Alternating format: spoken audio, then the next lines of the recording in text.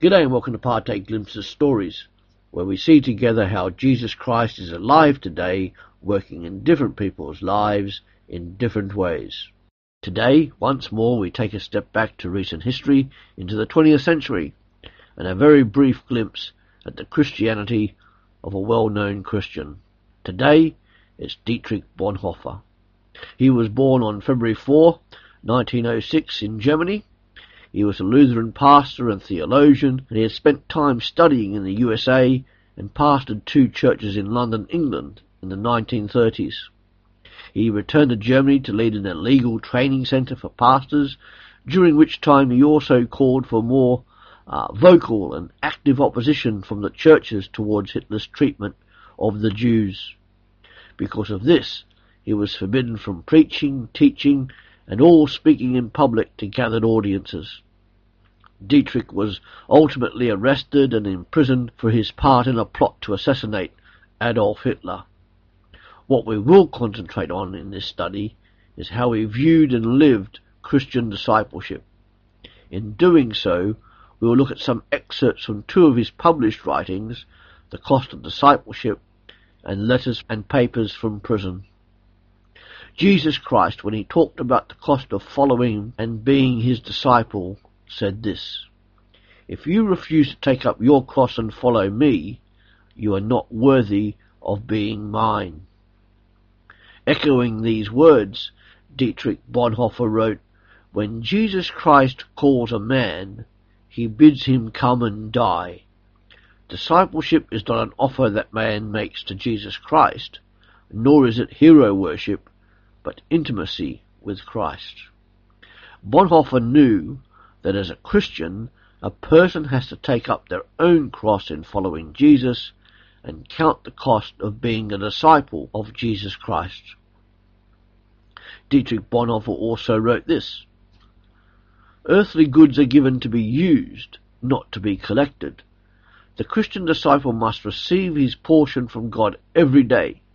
If he stores it up as a permanent possession, he spoils not only the gift, but himself as well, for he sets his heart on accumulated wealth and makes it a barrier between himself and God.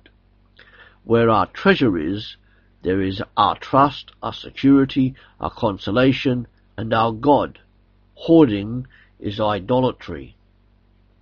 In a sermon on 2 Corinthians 12 verse 9, he said this: "Christianity stands or falls with its revolutionary protest against violence, arbitrariness, and pride of power, and with its plea for the weak. Christians adjust themselves far too easily to the worship of power. Christians should give more offence and shock the world far more than they are doing now. Christians should take a stronger stand in favour of the weak, rather than considering first the possible right of the strong." These are strong and powerful words, I am sure you would agree. So did Bonhoeffer's life match his words? In one extreme example, we look at his first days in prison. "For my first night in prison, I was locked up in an admission cell.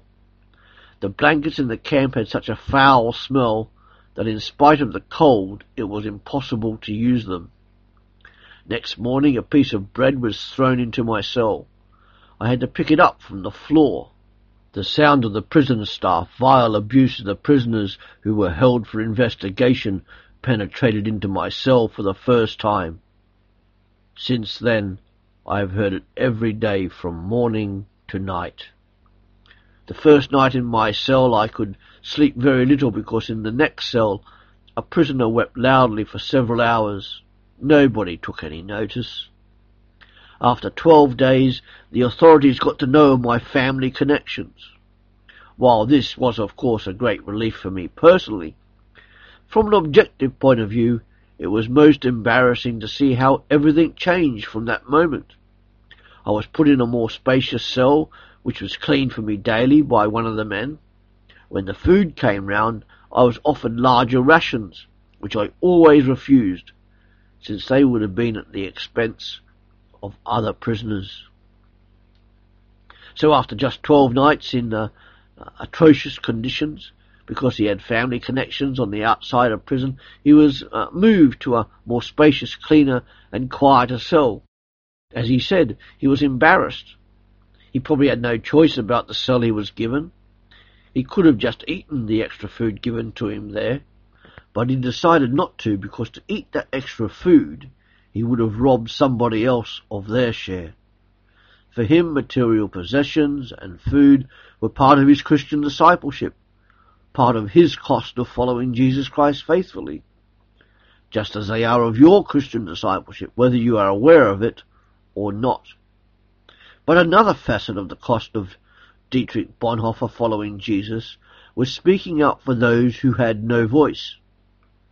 In the case of Bonhoeffer, the Jewish race undergoing systematic persecution and extinction under Hitler and the German Nazis, he wrote these words: "We have been silent witnesses of evil deeds. We have been drenched by many storms. We have learnt the art of equivocation and pretense. Experience has made us suspicious of others and kept us from being truthful and open. Will our inward power of resistance be strong enough, and our honesty with ourselves remorseless enough, for us to find our way back to simplicity and straightforwardness?" He ultimately paid the price for his speaking out for those who had no voice. His life motto could be summed up in these two sentences from his writings: "One act of obedience is better than 100 sermons, and action springs not from thought, but from a readiness for responsibility." He was eventually hanged on April 9, 1945, following the failure of an assassination attempt on Hitler on July 20, 1944. His life actions echoed his words. How are you counting the cost of being a disciple of Jesus Christ?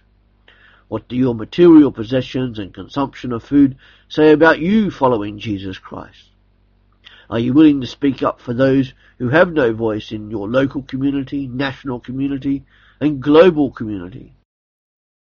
If this story, the story of Dietrich Bonhoeffer, has helped you in your journey of faith, please do let us know by visiting www.partakers.co.uk. Thank you.